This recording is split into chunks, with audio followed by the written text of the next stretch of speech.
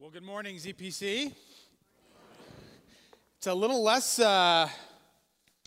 rambunctious this morning than it was last Sunday. I apologize that I am not Amy Crispin. But you are not your kids. So it all kind of evens out, I think. But it is good to be here with you this morning. I just want to point out that Friday night we had a great concert here, the MyGat concert here, as kind of a fundraiser for them as they prepare to go off in mission, and that was a great time. Many folks were here to kind of sing and to support them in that, and so if you came to that, I just want to say thank you for that. And this morning we have kind of an interesting text, and it comes to us from 2 Kings chapter 5, and so I'm going to begin by reading the first 19 verses of this story, and so I invite you to hear the words, to hear the word of God in this. Naaman, commander of the army of the king of Aram, was a great man and in high favor with his master, because by him the Lord had given victory to Aram. The man, though a mighty warrior, suffered from leprosy. Now the Arameans, on one of their raids, had taken a young girl captive from the land of Israel, and she served Naaman's wife. She said to her mistress, "If only my Lord were with the prophet who is in Samaria, he would cure him of his leprosy." So Naaman went in and told his Lord just what the girl from the land of Israel had said. And the king of Aram said, "Go then, and I will send along a letter to the king of Israel." So he went, taking with him 10 talents of silver, 6,000 shekels of gold, and 10 sets of garments. He brought the letter to the king of Israel, which read, "When this letter reaches you, know that I have sent to you my servant Naaman, that you may cure him of his leprosy." And when the king of Israel read the letter, he tore his clothes and said, "Am I God to give death or life, that this man sends word to me to cure a man of his leprosy? Just look and see how he is trying to pick a quarrel with me." But when Elisha, the man of God, heard that the king of Israel had torn his clothes, he sent a message to the king, "Why have you torn your clothes? Let him come to me, that he may learn that there is a prophet in Israel." So Naaman came with his horses and chariots and halted at the entrance of Elisha's house. And Elisha sent a messenger to him, saying, "Go, wash in the Jordan 7 times, and your flesh shall be restored, and you shall be clean." But Naaman became angry and went away, saying, "I thought that for me he would surely come out and stand and call on the name of the Lord his God, and would wave his hand over the spot and cure the leprosy. Are not Abana and Pharpar, the rivers of Damascus, better than all the waters of Israel? Could I not wash in them and be clean?" He turned and went away in a rage.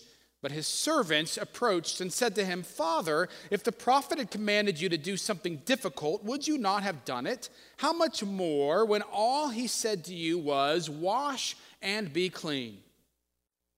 So he went down and immersed himself 7 times in the Jordan according to the word of the man of God. And his flesh was restored like the flesh of a young boy, and he was clean. And he returned to the man of God, he and all of his company. He came and stood before him and said, "Now I know that there is no God in all the earth except in Israel. Please accept a present from your servant." But he said, "As the Lord lives, whom I serve, I will accept nothing." He urged him to accept, but he refused. And Naaman said, "If not, please let 2 mule loads of earth be given to your servant, for your servant will no longer offer burnt offering or sacrifice to any god except the Lord. But may the Lord pardon your servant on one count. When my master goes into the house of Rimmon to worship there, leaning on my arm, and I bow down in the house of Rimmon, when I do bow down in the house of Rimmon, may the Lord pardon your servant on this one count." And he said to him, "Go in peace." Sisters and brothers in Christ, this is the word of the Lord. Thanks be to God, and let's pray.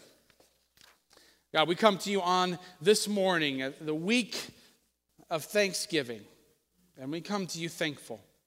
Thankful for opportunities to gather together. Thankful for opportunities to hear your word and to ask what your word might say to us this morning. And so with that, Lord, we do pray that the words of my mouth, the meditation of all of our hearts will be acceptable in your sight, O Lord, our strength and our Redeemer. Amen. So my guess is that in all of the stories that we have in the Jesus Storybook Bible that we're going through, this is perhaps the least well known.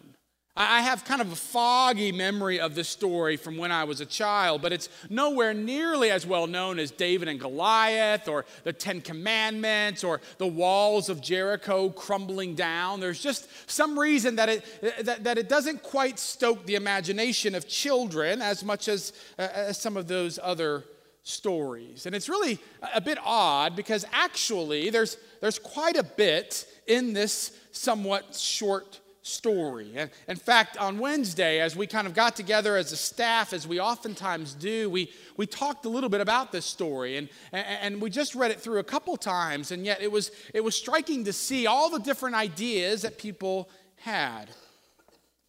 One of the things we talked about was what the servant girl might teach us.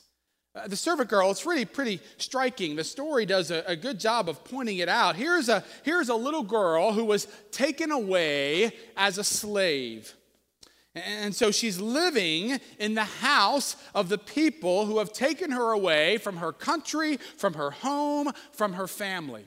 And we don't know for sure what happened to her family. The Jesus Storybook Bible took a wee bit of poetic license and said that they had been killed. I don't really see that anywhere in here, but they could have been killed.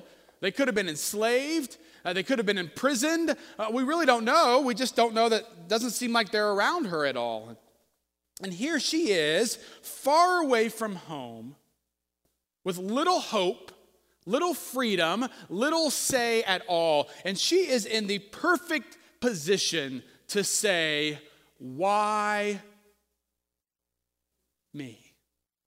Why me, God? Look at all of these things that are going against me. It's clear you don't love me. It's clear you're not there. It's clear you're not caring for me. She easily could have gotten to a place where my guess is many of us oftentimes find ourselves of why me, God? And yet, instead of anger or bitterness, we see her caring for this man who was the commander of the armies that have gone in and raided Israel.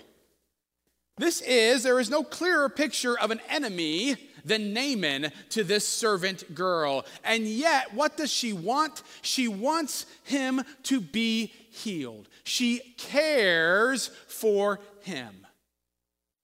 And that's pretty striking. As I was thinking about it this week, I realized that in many ways, this is yet one more example of where I think our children have something to teach us. Because I think children are much better at forgiving than adults are. Right? I'm oftentimes struck by how quickly our children forgive one another. And quite frankly, how often and frequently and quickly they forgive their parents, who, it might strike you as surprising, aren't always perfect. Well, at least Megan, right? And yet, children have an ability, it seems, to move past quickly. And before you know it, there they are, they're on your lap, they're playing with their sisters or their brothers or friends. And yet we, as adults, tend to want to hold on to things. And so one of the things it seems to me that this little girl is, this little servant girl who remains nameless, has to teach us is, what does it mean? How are we when it comes to our enemies or those we don't like very much? Are we hoping what is best for them? Are we praying for them? Are we caring for them? Are we wanting them to be healed? Do we actually believe God can work through them? Do we have any hopes for them at all that are good hopes? Hopes for a better future? Or do we simply hold on to the past, to the anger of those who may have enslaved us in one way or another? So the servant girl, it seems, has something to teach us. But of course, Naaman has something to teach us as well.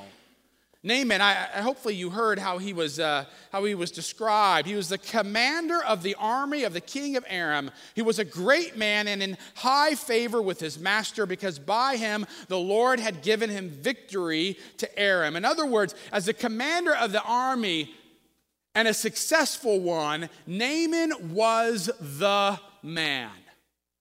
Right? I mean, he was the CEO of Lilly. He was the quarterback of the Indianapolis Colts. He was the senior pastor of ZPC. Just kidding. Total joke. We'll cut that off the tape. But he was a prestigious man who had the wealth that came from his prestige. He had the nice house. He had, my guess is, the picture-perfect family.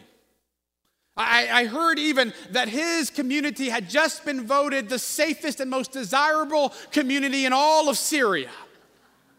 Everything was perfect. Everything was just right. This was the guy that everyone was saying, oh, it's so lucky to be Naaman. How wonderful to be able to be who Naaman is and have everything that Naaman has. And yet, the scripture says, though a mighty warrior,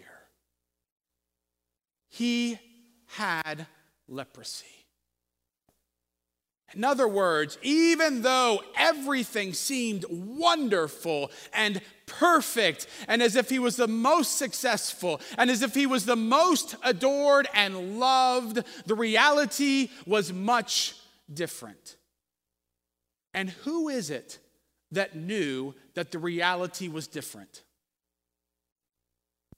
The servant girl who saw him behind closed doors.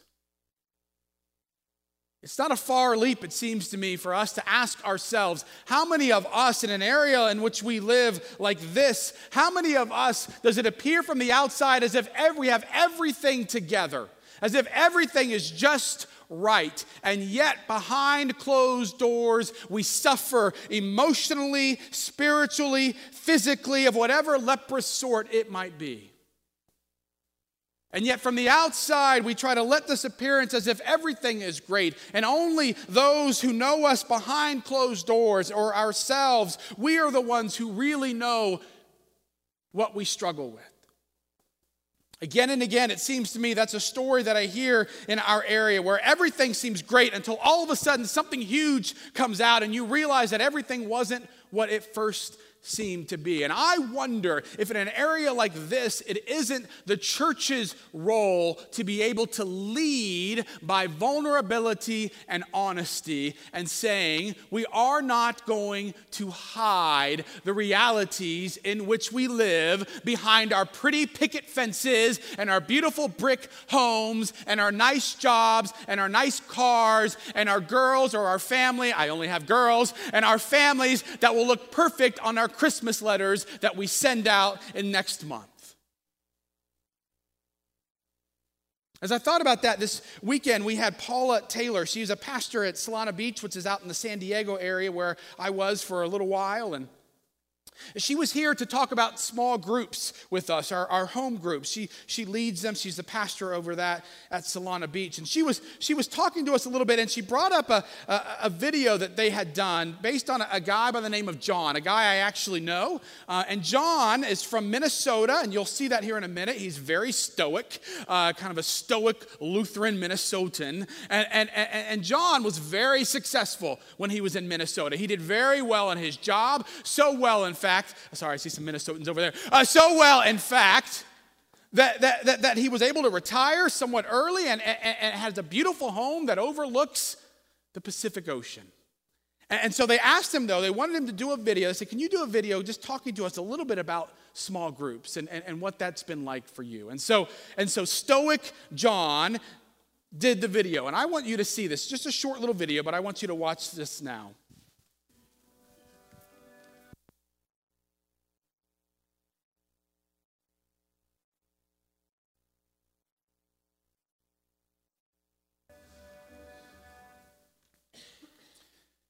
Now, this is really not a plug for home groups, but they start in January. John no longer had to hide. And it seems to me that John had an opportunity, again, because of the small group where he started. But then this was a video that went before the whole congregation and now is in Indiana. I asked him if it was okay for me to show it, just to make sure that he was okay with that. But imagine somebody here who you had held in high regard and for whom it seemed like everything was right, and then he could admit at some point, finally, the reality of the alcoholism that he had struggled with. And Paul has told us that when that video ended, people started applauding. And it wasn't a polite applause. It was a heartfelt applause. And my suspicion is that it was applause not just for John's courage, but because of the fact that they were applauding and desiring a congregation in which all of them could say, we do not have to hide our struggles and our pain. This is a place where we can be honest and vulnerable with everyone. And I wonder if we couldn't be like that small girl, if we could be a community like that, could we not be like a small girl, a small servant girl as we go out into the community, pointing people to the healing that comes only when you stop hiding? Can we be that kind of open, honest, and vulnerable people? But we learn not just from the servant girl and from Naaman. We learn as well from Elisha. And Elisha kind of comes on, though not named, early on in the story. And you may recall what happens is that she tells her mistress, and the mistress tells Naaman, and Naaman goes and tells the king of Aram. And so the king of Aram, he sends a letter. But to whom does he send the letter? To the king, right? He doesn't send it to the prophet, because if you're a king, you don't lower yourself by dealing with some common religious man. You go right to the powerful, to the king. That's what you know. That's the channel of power that you use. And so that's what he did. And finally he goes to Elisha. And when he goes to Elisha, right, what does he have? He's got silver and gold and garments. And why is he bringing those things?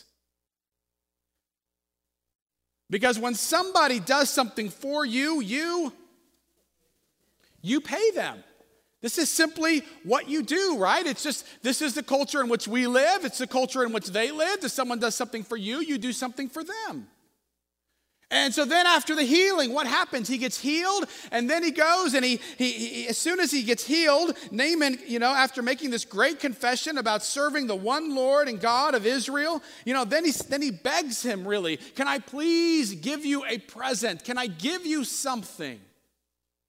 And Naaman doesn't do what I probably would do, right? Which would be like, no. Oh, I mean, if you insist, right?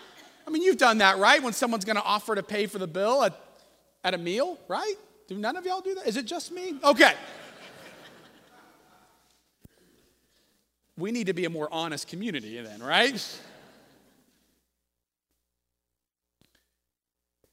But not only does Elisha say no, he says no with great emphasis. He says, as the Lord lives, whom I serve, I will accept nothing. In other words, Elisha wants Naaman to know beyond the shadow of a doubt that his healing, that this gift to which he has been given by God is a free gift, that this grace, as we would call it, cost him nothing initially. It is freely given, and Elisha wants to make sure that Naaman knows this, that it is a free gift of grace. Now, you might be saying to yourself, haven't we talked about this enough lately? And we have. We have been talking a lot about God's free gift to us of grace. We talked about it 3 weeks ago with the wall around Jericho and the fact that God didn't want them to go straight in because he wanted them to realize that this city and all the promised land was a gift, right? And then the week before that with the 10 Commandments, right? We said you don't start with saying there are no, serve no other gods. You start with God saying, I am the Lord your God who brought you up out of the land of Egypt, out of the house of slavery, so that they know that it begins by what God has done freely for us. We talked about the creation story, about what a great sign it is of God creating us first, that God acts first and acts freely. When we went through the Psalms or through the Colossians, again and again, we keep bringing up grace and this free gift of God. And why do we do that? For two reasons, and for two reasons alone. Number one, because it is the common theme that goes throughout all of the scripture. I'm not just looking up words in the concordance like grace or free gift and then just saying, let's just talk about this. No, you can't read the scripture without talking about grace. It is the theme that goes throughout the whole Bible. And reason number two is because even though it's the theme that goes throughout the Bible, we don't actually believe it. And we can say we do until the cows come home. But it is a continual wrestling match for us. Because everything else in our world, 99.9% of everything else is not based on free grace. It is based on I do something for you, you do something for me. And again and again and again. And so we cannot stop talking about it. Because it does not make sense to us. It is illogical. And there's some irony, it seems to me, that in this very story, if you read it carefully, you might even find yourself struggling with the grace that we see going on. It happens towards the end of the story. Right after Naaman says, we only serve one God, I will only serve the God of Israel, then he begins to ask Elisha. He says, but there's one last thing. Did you catch this? There's one last thing. It's a kind of a random thing to toss in there, quite frankly. I want you to know that when I go into the house of Rimmon, right, another god, and as I go in there with my master, I want you to know that I'm going to bow down. Now, if someone were to come into this church, or if someone were to ask me that very question, hey, I believe in God, but I got to tell you, I want you to know I'm going to go bow down to this other God. What would I say? You know what I'd say. No. And then I would give you all the reasons why I think you shouldn't do this. This is not a good thing. But what does Elisha say? Go in peace.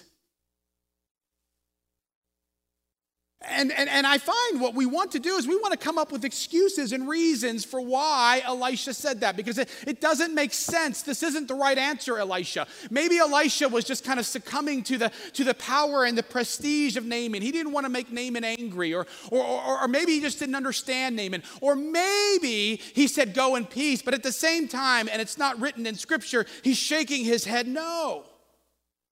We come up with lots of reasons. Why? Because it is absolutely uncomfortable for us. And I think there is only one reason why Elisha says, go in peace. And that reason is grace. Do I think that God wanted Naaman to bow down to Rimmon? Absolutely not.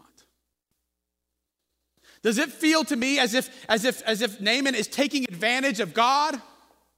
It completely does. And am I going to start standing up here and preach that I think that we should all start bowing down to all the other gods around us of wealth or prestige or whatever else it is? No.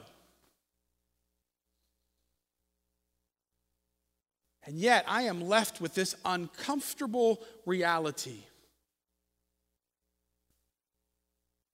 That Elisha and God shows grace even before Naaman does what he is going to do. And it forces me to ask myself, and perhaps it forces all of us to ask ourselves, is God more full of grace than we can even imagine? And it should certainly cause us, when we start dealing with others, to ask ourselves, are we beginning and ending our time with them full of grace? This is an uncomfortable part of this story for me. And yet it seems to me that God's not done with showing us how important this abundant grace is that we have toward one another. Because there's a little bit more to this story. It's not in the Jesus Storybook Bible, understandably so, it's fine. But I want us, as we close, I want you to hear this one last part. Here's what it says. But when Naaman had gone from him, being Elisha, a short distance, Gehazi, the servant of Elisha, the man of God, thought, my master has let that Aramean Naaman off too lightly by not accepting from him what he offered. As the Lord lives, I will run after him and get something out of him. So Gehazi went after Naaman. And when Naaman saw someone running after him, he jumped down from the chariot to meet him and said, is everything all right? He replied, yes, but my master has sent me to say, 2 members of a company of prophets have just come to me from the hill country of Ephraim. Please give them a talent of silver and 2 changes of clothing. Naaman said, please accept 2 talents. He urged him, and tied up 2 talents of silver in 2 bags with 2 changes of clothing, and gave them to 2 of his servants, who carried them in front of Gehazi. When he came to the citadel, he took the bags from them and stored them inside. He dismissed the men, and they left. He, being Gehazi, went in and stood before his master, and Elisha said to him, where have you been, Gehazi? He answered, your servant has not gone anywhere at all. But he said to him, did I not go with you in spirit when someone left his chariot to meet you? Is this a time to accept money and to accept clothing, olive orchards and vineyards, sheep and oxen and male and female slaves? Therefore the leprosy of Naaman shall cling to you and to your descendants forever. So he left his presence leprous, as white as snow. Why is Gehazi, the slave, punished here? Surely a part of it could be because he seemed to be stealing from Naaman. Surely a part of it is because he lied to Elisha. But I think the crux of the matter is the reason why he was leprous with snow, the reason why he was punished in this way was because Elisha knew that now Naaman could begin to think that he had actually paid off the healing of God. Now Naaman says, hey, that's great. Now I paid for that gift. I paid for that grace. Not only that, but it is also a sign to us of what Gehazi has to teach us, which is that if we are a people who do not lead and end with grace, then we will be the lepers. Then we will begin to suffer because of the reality that we have not been able to give grace in abundance just as God has given it to us. Sisters and brothers in Christ, as I kind of learn and follow the scripture more and more, I am becoming more and more convinced that we are not a people who should have grace or for whom grace would be a nice thing to have. We are a people who absolutely have to have grace. We need to be a people of grace. Because a people of grace are a people who can love and hope even for the greatest of their enemies. A people of grace are a people who cultivate a community like this that says we can be honest and vulnerable with one another because we know that they love and care for us and that they will have grace upon us for everything that we wrestle with. And a people of grace will be humble enough to know that God's grace is always going to be larger than what we could ever imagine. Sisters and brothers in Christ, accept the overwhelming grace of God that is a free gift.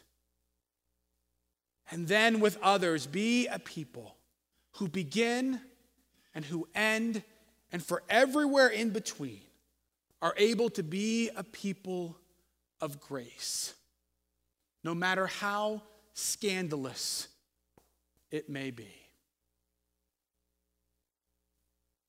a people of grace. Amen.